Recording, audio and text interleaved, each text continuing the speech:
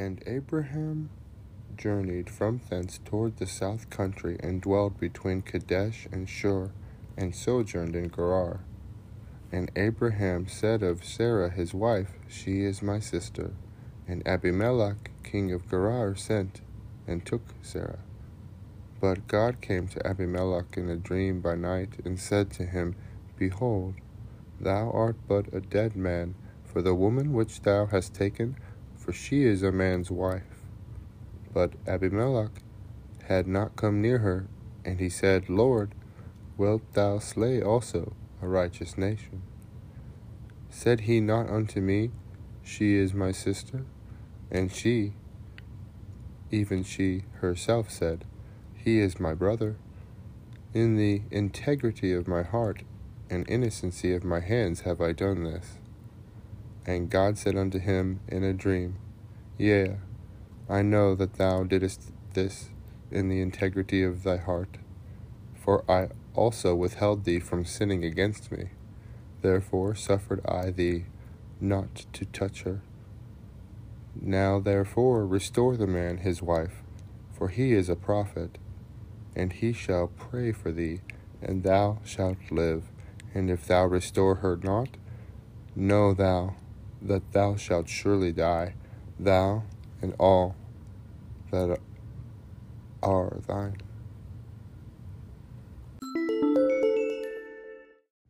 Our Father who art in heaven, hallowed be thy name. Thy kingdom come, and thy will be done, on earth as that is in heaven. Give us this day our bread, and lead us not into temptation, but deliver us from evil. Forgive us our sins, for we have forgiven our debtors. Have us pray in the name of the Father, the Son, and the Holy Spirit. For thine is the kingdom, and the power, and the glory, forever and ever. Amen. This is a really neat one. There's not very much that I feel I can say over these 7 verses in chapter 20 of Bereshit.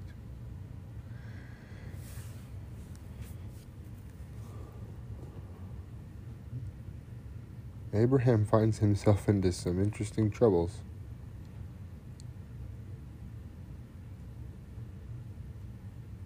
He gets to the south country, and he dwells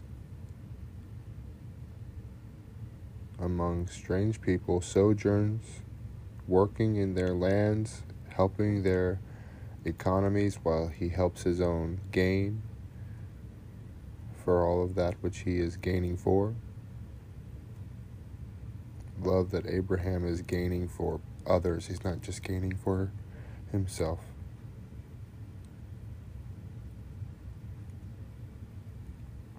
And Abraham said of Sarah, his wife, She is my sister. This happened again, because he spiritually discerned that he was in a land of idolatry and wickedry. And he discerned this, and he had the same thing happen with Pharaoh. The princes of Pharaoh beheld Sarah when she was Sarai, and told on her about her beauty. And Pharaoh decided to kindle an anger inside of the Most High. That was a foreshadow when Pharaoh did that. Idolatrous lands is a foreshadow of that. It's a foreshadow of how to not kindle an anger in the Lord. Don't be trying to take anything that isn't yours, including people.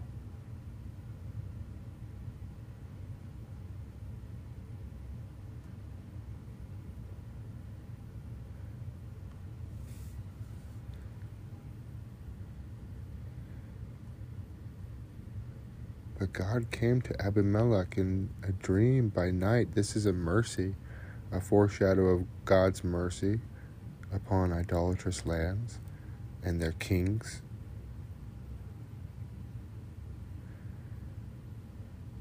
He warns him, he suffers this man, watches him carefully, and then intervenes and is saving Abimelech for himself. That's what this means. People should see this, not that, okay, well, the story's only about Abraham, moving on. No, Abimelech, he saves for his own purposes. The Lord he can save a person for his eternal purposes. He can save a person for temporal purposes. That means that he can save your life during a lifetime here.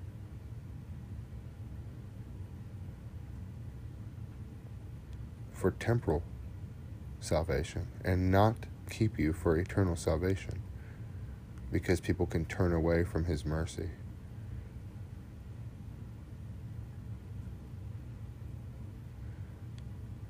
Regularly, that leads to oppression for righteousness.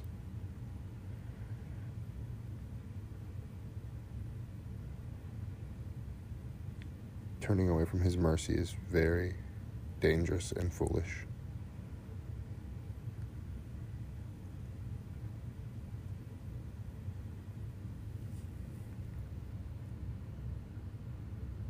This is why we have to choose to not forsake the congregation, because there we get chances to serve the Lord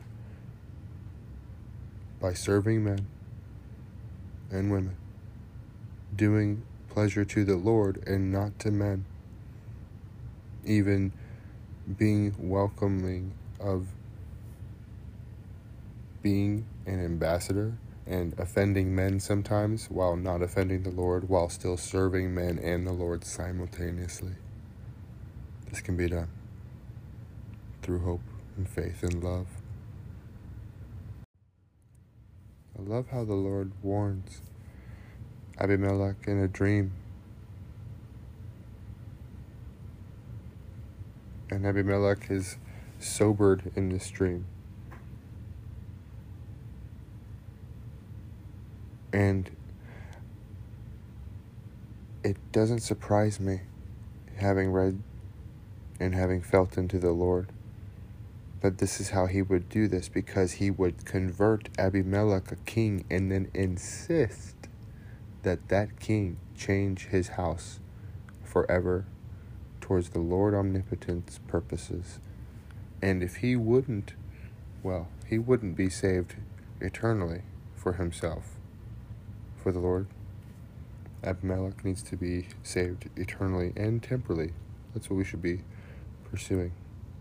Pursue. Abimelech was wise, well, wizened up. But Abimelech had not come near her, and he said, Lord, wilt thou slay also a righteous nation? Excuse me. Calling the Lord, Lord, is wise. Abimelech was wise to this. Lord, wilt thou slay also a righteous nation? Said he not unto me, she is my sister. And she herself said, he is my brother. In the integrity of my heart and innocency of my hands have I done this. He is trying to bargain. It's a stage of grief. And he is doing that because he is feeling grief right now.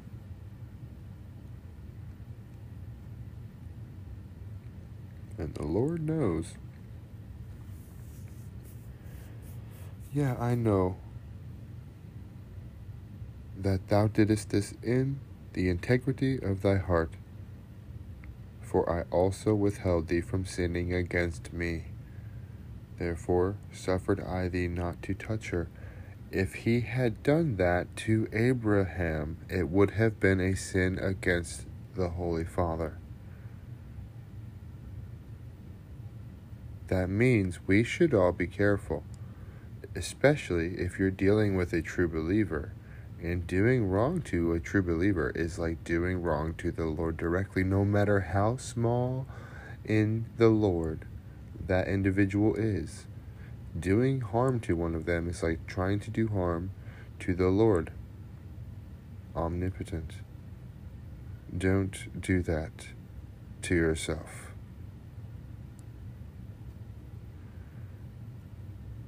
We should be welcoming people to approach us about the gospel and about other issues and concerns.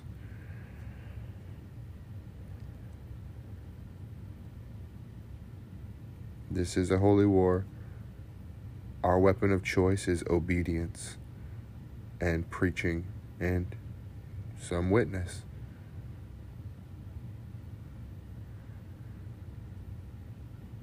And this is the choice weapon, the sword of the Spirit.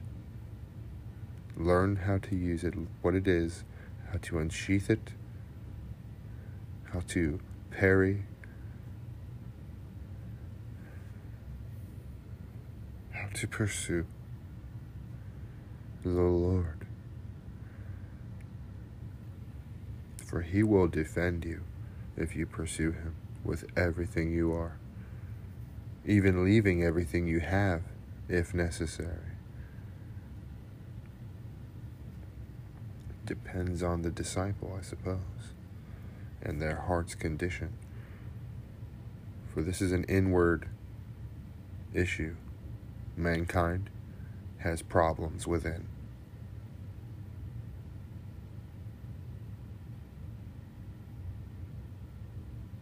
Abimelech is fortunate. Now therefore restore the man his wife. His wife. For he is a prophet. And he shall pray for thee, and thou shalt live. The question is the Lord going to tell Abraham to pray for Abimelech? Or is that just what has been trained into Abraham, and he's going to pray on his own free agency, free will?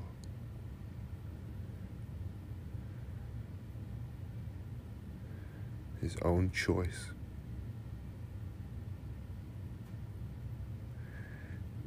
For he is a prophet.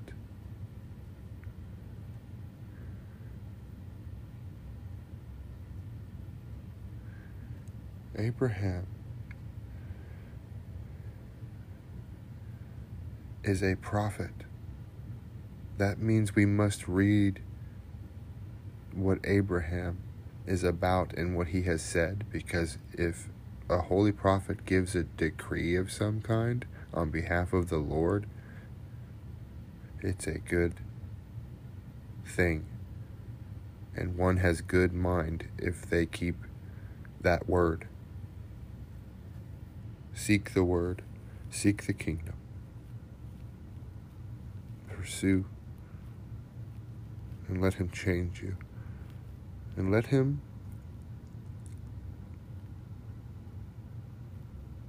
give you that which you need.